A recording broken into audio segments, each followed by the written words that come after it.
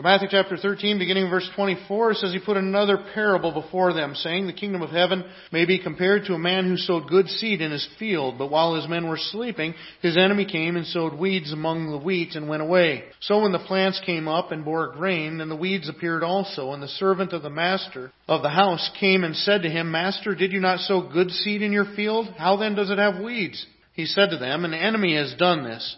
So the servant said to him, then do you want us to go and gather them? But he said, no, lest in gathering the weeds you root up the wheat along with them. Let both grow together until the harvest, and at the harvest time I will tell the reapers, gather the weeds first and bind them in bundles to be burned, but gather the wheat into my barn.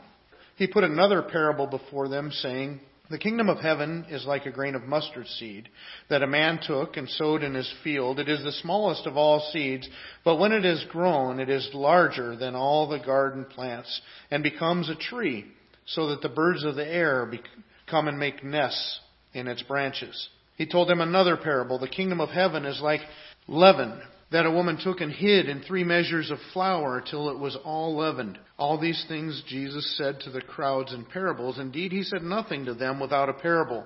This was to fulfill what was spoken by the prophet. I will open my mouth in parables. I will utter what has been hidden since the foundation of the world. Then he left the crowds and went into the house, and his disciples came to him, saying, explain to us the parable of the weeds in the field. He answered, the one who sows the good seed is the Son of Man. The field is the world, and the good seed is the children of the kingdom. The weeds are the sons of the evil one, and the enemy who sowed them is the devil. The harvest is the close of the age, and the reapers are angels. As the weeds are gathered and burned with fire, so will it be at the close of the age. The Son of Man will send his angels, and they will gather out of his kingdom all causes of sin and lawbreakers, and throw them into the fiery furnace. In that place there will be weeping and gnashing of teeth. Then the righteous will shine like the sun in the kingdom of their Father. He who has ears, let him hear. The kingdom of heaven is like treasure hidden in a field, which a man found and covered up. Then in his joy he goes and sells all that he has and buys that field. Again, the kingdom of heaven is like a merchant in search of fine pearls, who on finding one pearl of great value went and sold all that he had and bought it.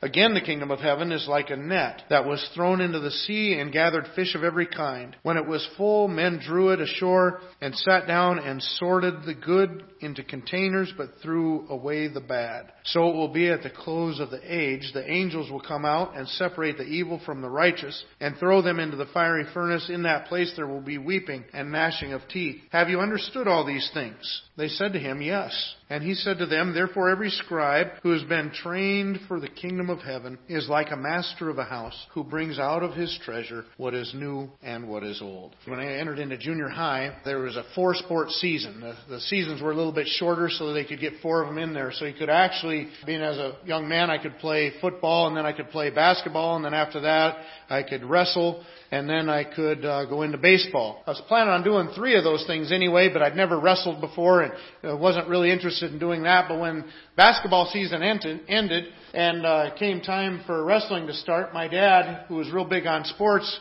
came and asked me. He says, well, are you gonna wrestle? And I said, no, I wasn't going to wrestle. And that was okay with him. I think he said something like, okay, if you want to stay home and play with dolls, that's fine with me. But and so I kind of left it at that and went on. But I had a friend that was wrestling on the team, and the more I thought about it, the more I thought, boy, you know what, I might like to do that. And so I went to my dad and I said, Dad, I want to wrestle. And he said, nope, you only want to wrestle because I wanted you to wrestle, and I don't want you to do it for that reason, so you're not wrestling. And so I had to actually argue with my dad to get him to let me wrestle, and I finally got permission to wrestle, and so I went and signed up for the wrestling team and started practice. You had to have a certain amount of practices in because they want to make sure that you're in shape so you don't get hurt. As it worked out, I would not get enough practices in to wrestle until the last wrestling match of the season. The other team didn't have a guy my size, so I won without doing anything. With a forfeit. I didn't even get to wrestle in a wrestling match. And so you could almost say almost as good as missed the season. Got to go through all the grueling practices to get you into shape and everything and learn how to wrestle, but never got to wrestle in a match till the next year. But you know what? Wrestling would become my favorite sport. It was, in fact, the only sport that I would stay in all the way through high school. And I enjoyed it very much, but almost missed the opportunity. In fact, kind of did that first year because of dragging my feet. Well, as we come into the book of Matthew at this point, we have been looking at a group of people that has missed an opportunity. John the Baptist first came along announcing, repent, because the kingdom of heaven is at hand. Here he comes. I'm not the guy, but the one coming after me, he's the guy. Jesus came and had the same message, repent, because the kingdom of heaven is here. He was offering them the kingdom. And then he would send out his apostles and tell them to go out through all the towns and villages and preach, repent, because the kingdom of heaven is at hand. And over the last couple of weeks, we looked at the Jewish leaders after hearing Jesus' teaching and seeing all of his miracles.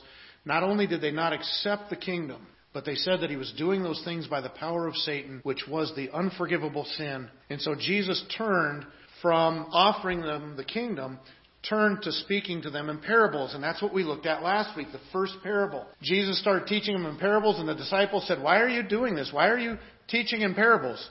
And he said, "It's because it's for you to know, but it's not for them to know. A parable will reveal my truth to you. It will hide my truth from them." But we also see a little bit of a change, not just in the method of his teaching, but in the content of his teaching at this time also. As we look at this morning, we're going to see through these parables that Jesus taught, all of them are about the kingdom. Remember the parable that we looked at last week?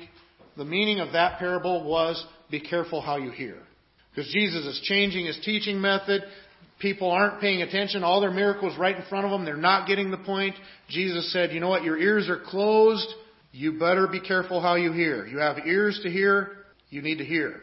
It's the only one of the parables that didn't start out saying the kingdom of heaven is like unto this, or the kingdom of heaven is compared to this. The first parable was to wake them up, to say, look, listen, pay attention. The rest of the parables are about the kingdom. What is the kingdom like? And that's what Jesus is going to teach us as he taught them. He's going to go through different concepts of the kingdom. And that's what we're going to look at this morning. We're going to look at 4 different concepts of the kingdom that Jesus teaches through these parables. The first concept of the kingdom that we see is that we see that it is now a kingdom delayed. Remember, up to this point, Jesus' message has been repent, because the kingdom of heaven is at hand. He was offering them the kingdom. He was presenting himself as the Son of God, presenting himself as their Messiah, and they needed to trust in him, receive him as their Messiah, and receive the kingdom of God. Jesus looked at the miracles and he says, if I'm doing these things by the power of God, then the kingdom of heaven, the kingdom of God, is among you. It's here. But you're missing it. So what has happened now is we start into this first parable. Let's look at what the first parable teaches. There's a farmer that goes out to sow his field, and he plants his field, and then they go to sleep. And then as the field starts to come up, it has not only the plants, the good seed, but along with the crop, there are weeds. And so the servants come back to him and they say, why are there weeds in the crop? What, didn't you sow good seed? And he said, yeah, I sowed good seed. There's an enemy involved here. Somebody else came and sowed those while we were sleeping. Now, with every parable, you always have to be careful how you interpret parables. Parables are a generic, true-to-life story that are meant to make a point. The thing you got to be careful is sometimes people try to make every different little part of the parable mean something or other. It really doesn't. They're usually used to teach mainly one point. And so in this parable, Jesus says somebody came in and sowed in weeds, and then the crucial question, well, what do? Do we go in and pull up all the weeds? Jesus says no. Don't pull the weeds. Leave them there, because otherwise if you pull up the weeds, you might damage the crop while you're at it. Leave them there. We'll take care of it at harvest time. At harvest time, we'll gather all of it. We'll bundle up the weeds, and we'll burn those, and the crop we will gather in. But the point that he's making is this. His kingdom is not yet. You see, he's not going to occupy the throne, judge the people, separate the weeds from the crop, and establish his kingdom. Because that's what's going to happen when he establishes his kingdom. When you get toward the end of the book of Revelation, chapter 20 of the book of Revelation, that's what he does. He sits down, he judges the people, he separates the sheep from the goats, as he tells in another story, separates the weeds from the crop, and then he enters into his kingdom, ruling.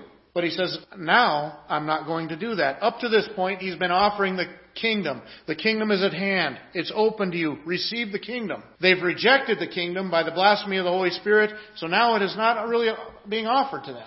And he's saying, now this is what's going to happen with the kingdom. Now we're not going to have the judgment and the kingdom. The weeds and the crop are going to continue together until the end of the age. Then I will separate the weeds from the crop, and my kingdom will start. And so his kingdom is delayed. We see that a lot when we deal with John the Baptist. In Matthew chapter 17, the disciples ask Jesus a question. It's a crucial question because everybody looking for the Messiah coming, they know that before the Messiah comes, somebody else comes. And the disciples ask him about this.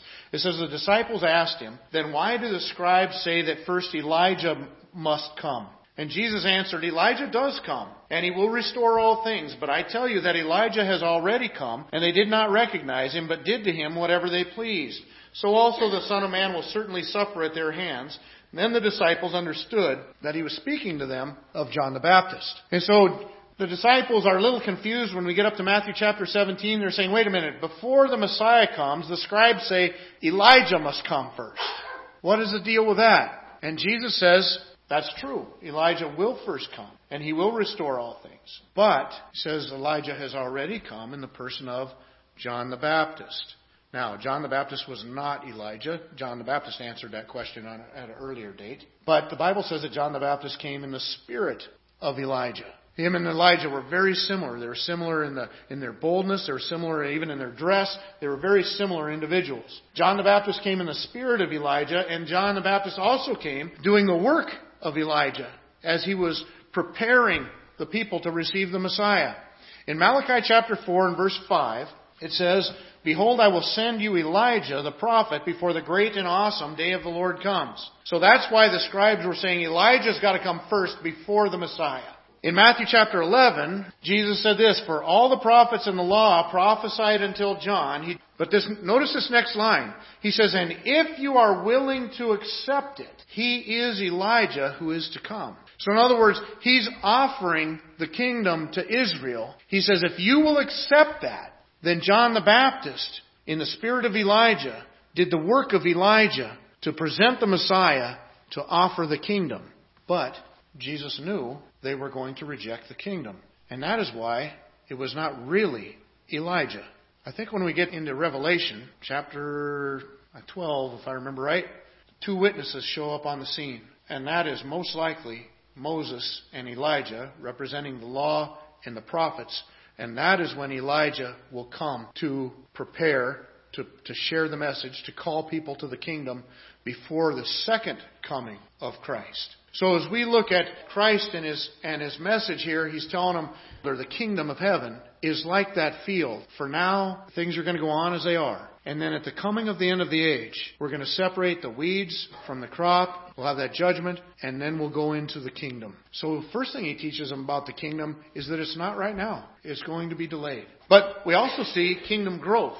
He's going to tell them what's going to happen with the kingdom, how the kingdom is going to grow from this point. And with this, he uses 2 parables. One parable shows you the magnitude of the growth. The other one shows you the process of the growth. So first of all, he uses the parable of the mustard seed. And he says the mustard seed, smallest of all the seed. The point is this. You're taking a very small seed, and it grows a great big tree. And he says the birds of the air will come and land. Some people have said, well, what do those birds symbolize? Those birds symbolize demons because they were what was picking up the seed off the previous parable. They don't represent anything. You know what the birds are? Showing you that it's a big tree. It's big enough for birds to come and land in, put nests in.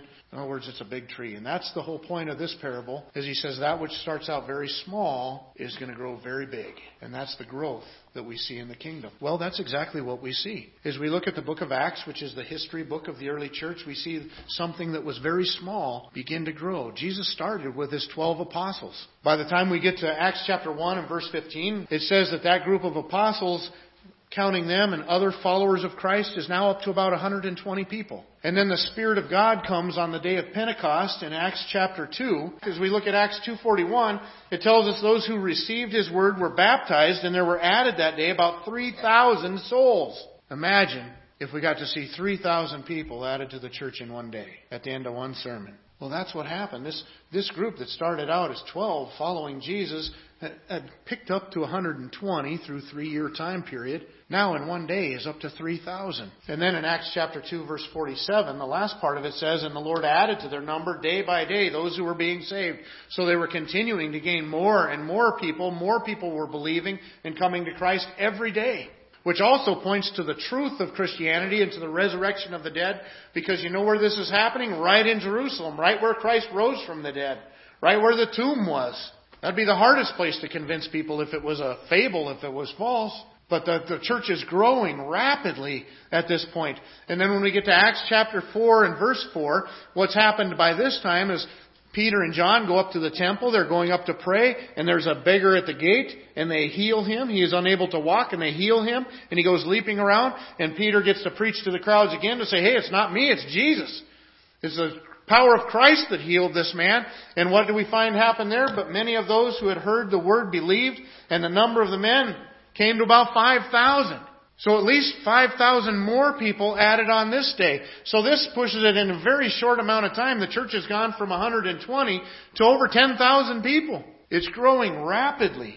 And as Jesus told them in Acts 1:8, you are going to be witnesses to me after the Spirit comes. You're going to be witnesses in Jerusalem, and then in all of Judea, and then on over to Samaria, and all over the world, to the uttermost parts of the world. And so they start that process.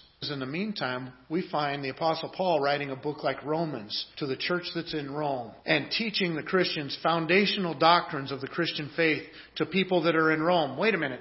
No apostles been to Rome. How is there a church in Rome when there's no apostles been there? No missionaries have been sent that far. Well, if we also look back at Pentecost, after Peter spoke, we find that Pentecost was a celebration of the Jews. It was a festival time, and people would come from all over the world back to Jerusalem to celebrate the Feast of Pentecost. In Acts chapter 2, it says, now there were dwelling in Jerusalem Jews, devout men from every nation under heaven. And then it's going to go through and it's going to list a whole bunch of different places where people were from that were in Jerusalem that day, that would later go home to where they lived.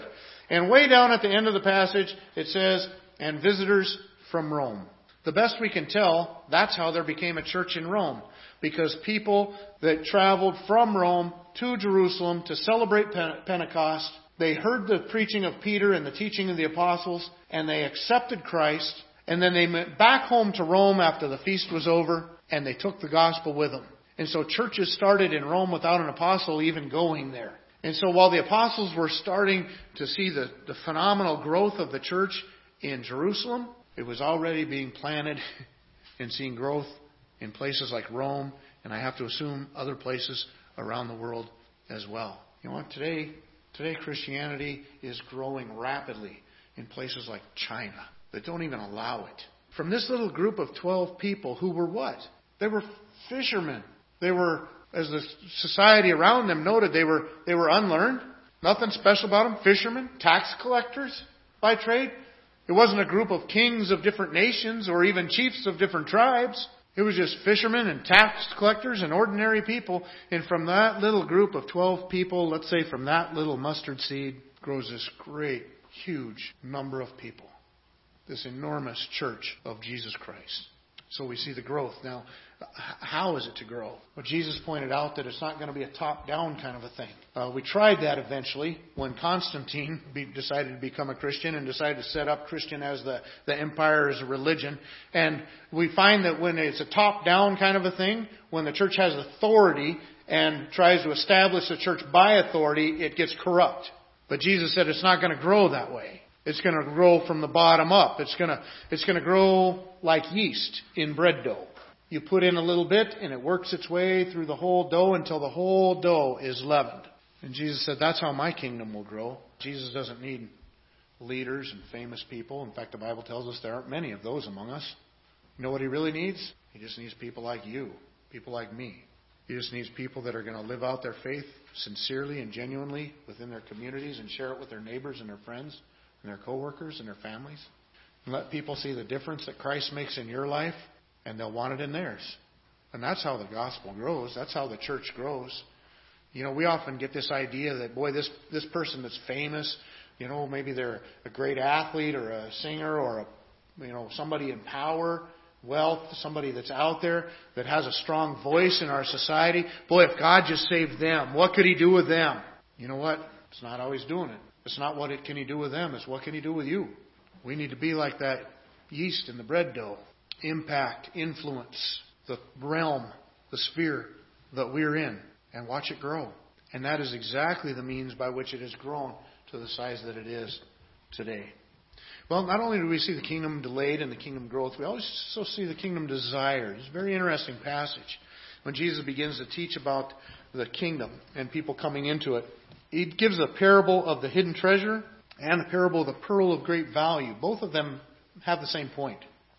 The kingdom of heaven is like a treasure hidden in a field which a man found and covered up. Then in his joy, he goes and sells all that he has and buys that field. So obviously with the legalities, you find something in a field, it's not yours. It's whoever owns the property. That's who it belongs to.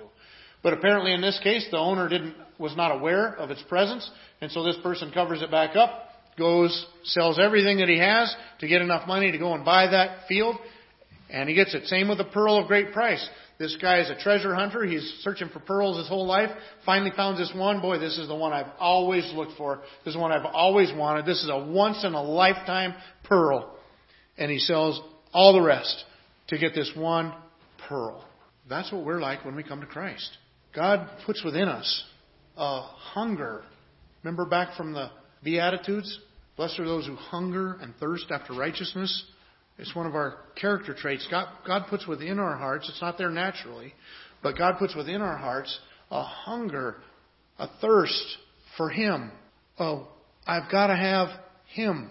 Think about it. Think about the day that you came to Christ, the day that you recognized that you were on the outs and your sin was keeping you away from God and that Jesus had completely paid for that sin because of His love for you. He died on the cross, laying down His life, rose again from the dead in power to give you victory over sin and death. Could anything keep you from that salvation? No. You would give up everything for that salvation at that moment. When we look at the apostles, look at the example of faith that they left us behind. These people were people that were willing to go to their grave. Their faith was more important to them than life itself. They were tortured and put to death for their faith, but they would not let go of it because they knew there was something better waiting for them ahead of them. And that's what Jesus is teaching. He says when somebody gets the kingdom, when they realize what they found in the kingdom of Jesus Christ, they will sell everything. Whatever it costs, they will have the kingdom of Christ. It's describing that salvation experience. And that's exactly why Jesus talks to us as He already did in Matthew chapter 10. And He says, whoever loves father or mother more than me is not worthy of me. And whoever loves son or daughter more than me is not worthy of me. And whoever does not take his cross and follow me is not worthy of me. Whoever finds his life will lose it. Whoever loses his life for my sake will find it. You see, throughout the Bible, our relationship with Christ, our relationship with God is shown as a marriage relationship. And what marriage relationship is satisfied with being number two? Jesus says, I have got to be number one in your life. I've got to be above everything, or that's not faith. Now, it doesn't mean Jesus calls you to actually give up everything. By and large, He doesn't strip people away from their families. But you know what? Sometimes when somebody comes to Christ, their family doesn't really appreciate it, doesn't like it, puts pressure on them, and there becomes a wedge in the family. And you can even lose relationships, family, friend relationships, over the gospel. But if you're really trusting in Christ, if you're really entered into His kingdom, that's the price you'll pay. Because you know you're where you need to be. Christ is number one in your life. In the Gospel of Luke, 3 people in a row kind of came up to Jesus and said, I'll be your disciple, I'll follow you. And all 3 of them failed. One of them, it says, yet another said, I will follow you, Lord, but let me first say farewell to those at my home. And the idea in the language is, it's not just say, hey, bye, and leave. It was basically saying, I'll follow you, but I'll follow you later. You know, I'll serve you, God. I'm going to serve God, but I'm going to do it later. Right now I'm going to go back to my friends and my home. Jesus said to him, no one who puts his hand to the plow and looks back is fit for the kingdom of God.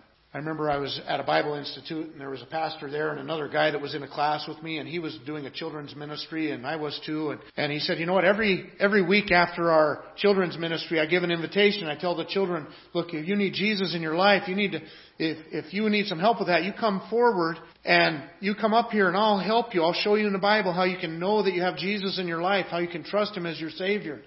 And he said, the problem that I'm having is that I got kids that are coming forward every week. And so they're obviously not understanding that this is a one-time life commitment. It's a one-time decision that brings you into God's kingdom. It's not something that you have to do every week.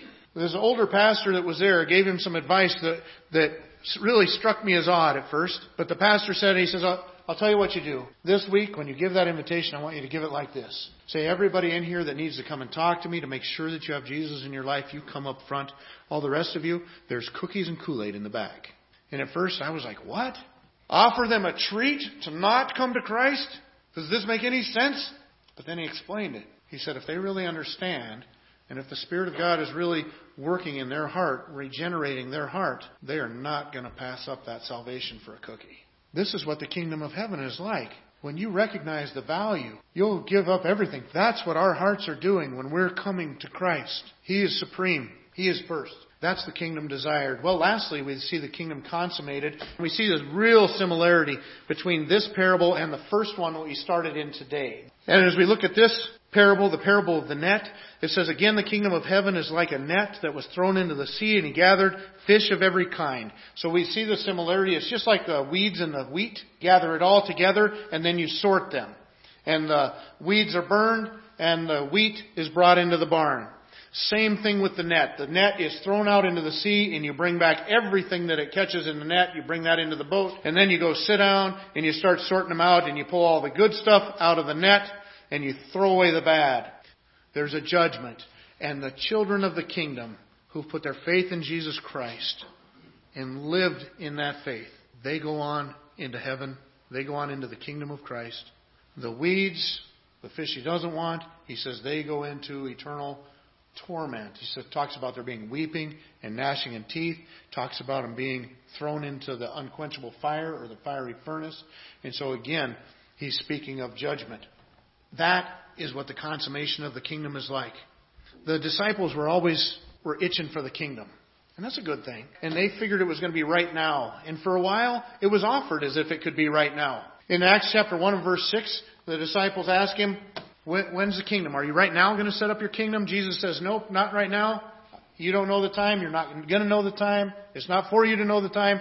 You're going to be busy doing what I want you to do until the time. Well, but then in this passage it describes what that's going to be like. There's going to be that judgment. The wicked, which we're all wicked to start with, but have not received the righteousness of Christ accredited to their account through faith in Him, are going to be judged and forever cast into the fire. And the wheat, the children of the kingdom that have trusted in Christ, are going to be gathered into His barn. What's that mean? Gathered into His kingdom. The fish in the net, the good ones, gathered and kept. The others discarded, weeping and gnashing of teeth. You know, in our society, as we mentioned last week a little bit, we don't like to acknowledge the judgment part.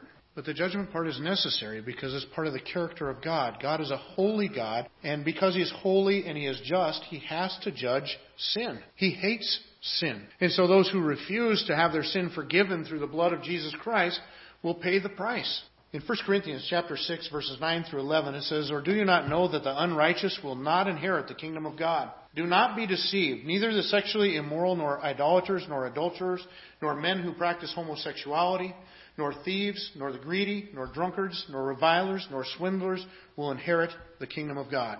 He says, look, we live our lives in sin. We're not part of the kingdom. We will be separated out. We will burn forever. But I just had to put this next verse in too, because verse 11 is one of my favorite verses in all the Bible. Because in the context that we just read, he then says, "And such were some of you. But you were washed, you were sanctified, you were justified in the name of the Lord Jesus Christ and by the Spirit of our God." That right there is the dividing line. You know what? All of us have lived in sin at one point or another in our life until we come to that point when we trust in Christ. And it doesn't mean you never fall or trip or fail again. We do. But we're cleansed, we're justified through Jesus Christ. Well, right now there's a movie out based on the book The Shack, and we read part of The Shack. We didn't read all of it because we just kind of felt it wasn't worth our time after a little bit. There's a little bit of discussion right now on the internet and on radio and things about whether a Christian should go to watch The Shack or not. And I'm not going to tell you whether you should go watch it or not. Here's the problem I see with The Shack. I would compare The Shack to the Da Vinci Code. Remember when the Da Vinci Code came out? And the Da Vinci Code was portrayed as historical fiction. Well, it means it has a fictitious story, but it has a historical foundation. So it takes real historical events and then makes a fictitious story to go through those real historical events. But the problem people had with it was that the historical events in the Da Vinci Code were also false. The history wasn't true. And so it was confusing to people. It was deceptive. Well, it's the same thing with the shack. The shack claims to be a fictitious story. It's a made-up story. But it is supposedly on a foundation of a biblical, theological understanding. The problem is the theology in that foundation is not biblical. And here's just one example. It's the only example that I care to share about it because I haven't read the whole book and I haven't seen the movie. But the part of the book that I did read has this example. There's a place in the book where the character that is deemed to be God makes this statement. It says, I don't judge sin. Sin is its own judgment. And I read that and I thought, are you kidding me? The Garden of Eden, the flood, Sodom and Gomorrah, the captivities, the cross, almost the entire book of Revelation, where we see God's wrath in the future being poured out upon an ungodly nation. This teaching of Jesus, there shall be weeping and gnashing of teeth. To say that God does not judge sin is about as far away from the biblical truth as you can get. I meet so many people that say, oh, I don't believe in a hell because God's too loving. Jesus is too loving for there to be a hell. He taught more about hell than he did about love. But he did it because of love. Galatians also says the same thing. It gives a whole list of works that are of our flesh, sinful things that we participate in. And then it says that those who do such things will not inherit the kingdom of God. In Ephesians chapter 5, says, you may be sure of this, that everyone who is sexually immoral or impure or who is covetousness, that is an idolater, has no inheritance in the kingdom of Christ and God. Let no one deceive you with empty words, for because of these things the wrath of God comes upon the sons of disobedience. And notice that just in 3 examples, in 2 of them, the Bible made very clear to say, and do not be deceived about this. There will be that judgment. But on the positive side of the story, in Colossians chapter 1, verses 13 and 14, it says, He has delivered us from the domain of darkness and transferred us into the kingdom of His beloved Son, in whom we have redemption, the forgiveness of sins. That's the gospel.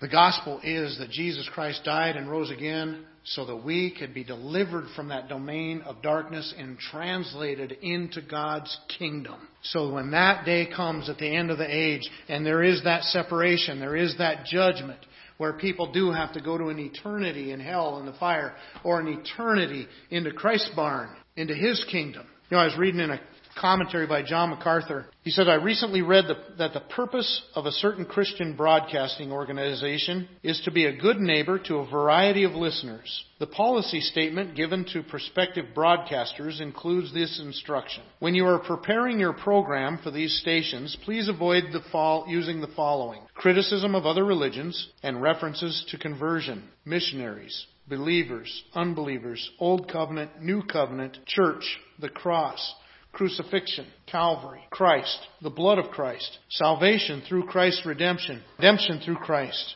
the Son of God, Jehovah, or the Christian life. Then it goes on to say, these people listening are hungering for words of comfort. We ask you to adhere to these restrictions so that God's Word can continue to go forth. Please help us maintain our position of bringing comfort to suffering people. It went through and stripped everything Christian, everything about the gospel, everything out of God's Word. Where is comfort if it does not come from the gospel? What is the comfort of salvation and forgiveness if there's not a judgment that we're headed for? The people are trying to take part of God and let that be their God. Well, that is not the God.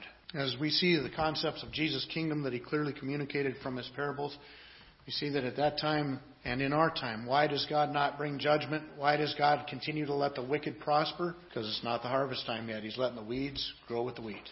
So it's delayed. We see the kingdom growth as missionaries go out and as we share the gospel in our own community and the gospel spreads like yeast among bread. We see that kingdom desire. When people are brought to Jesus Christ, there's that hunger, that thirst. They will give up anything for Him. That's the connection that happens between us and God. The greatest commandment is to love the Lord your God with all your heart, all your strength, and all your might, all your soul. We're not going to come to Christ without experiencing that love. And we see the kingdom consummated. At the end of the kingdom, there will be that judgment. There will be that division.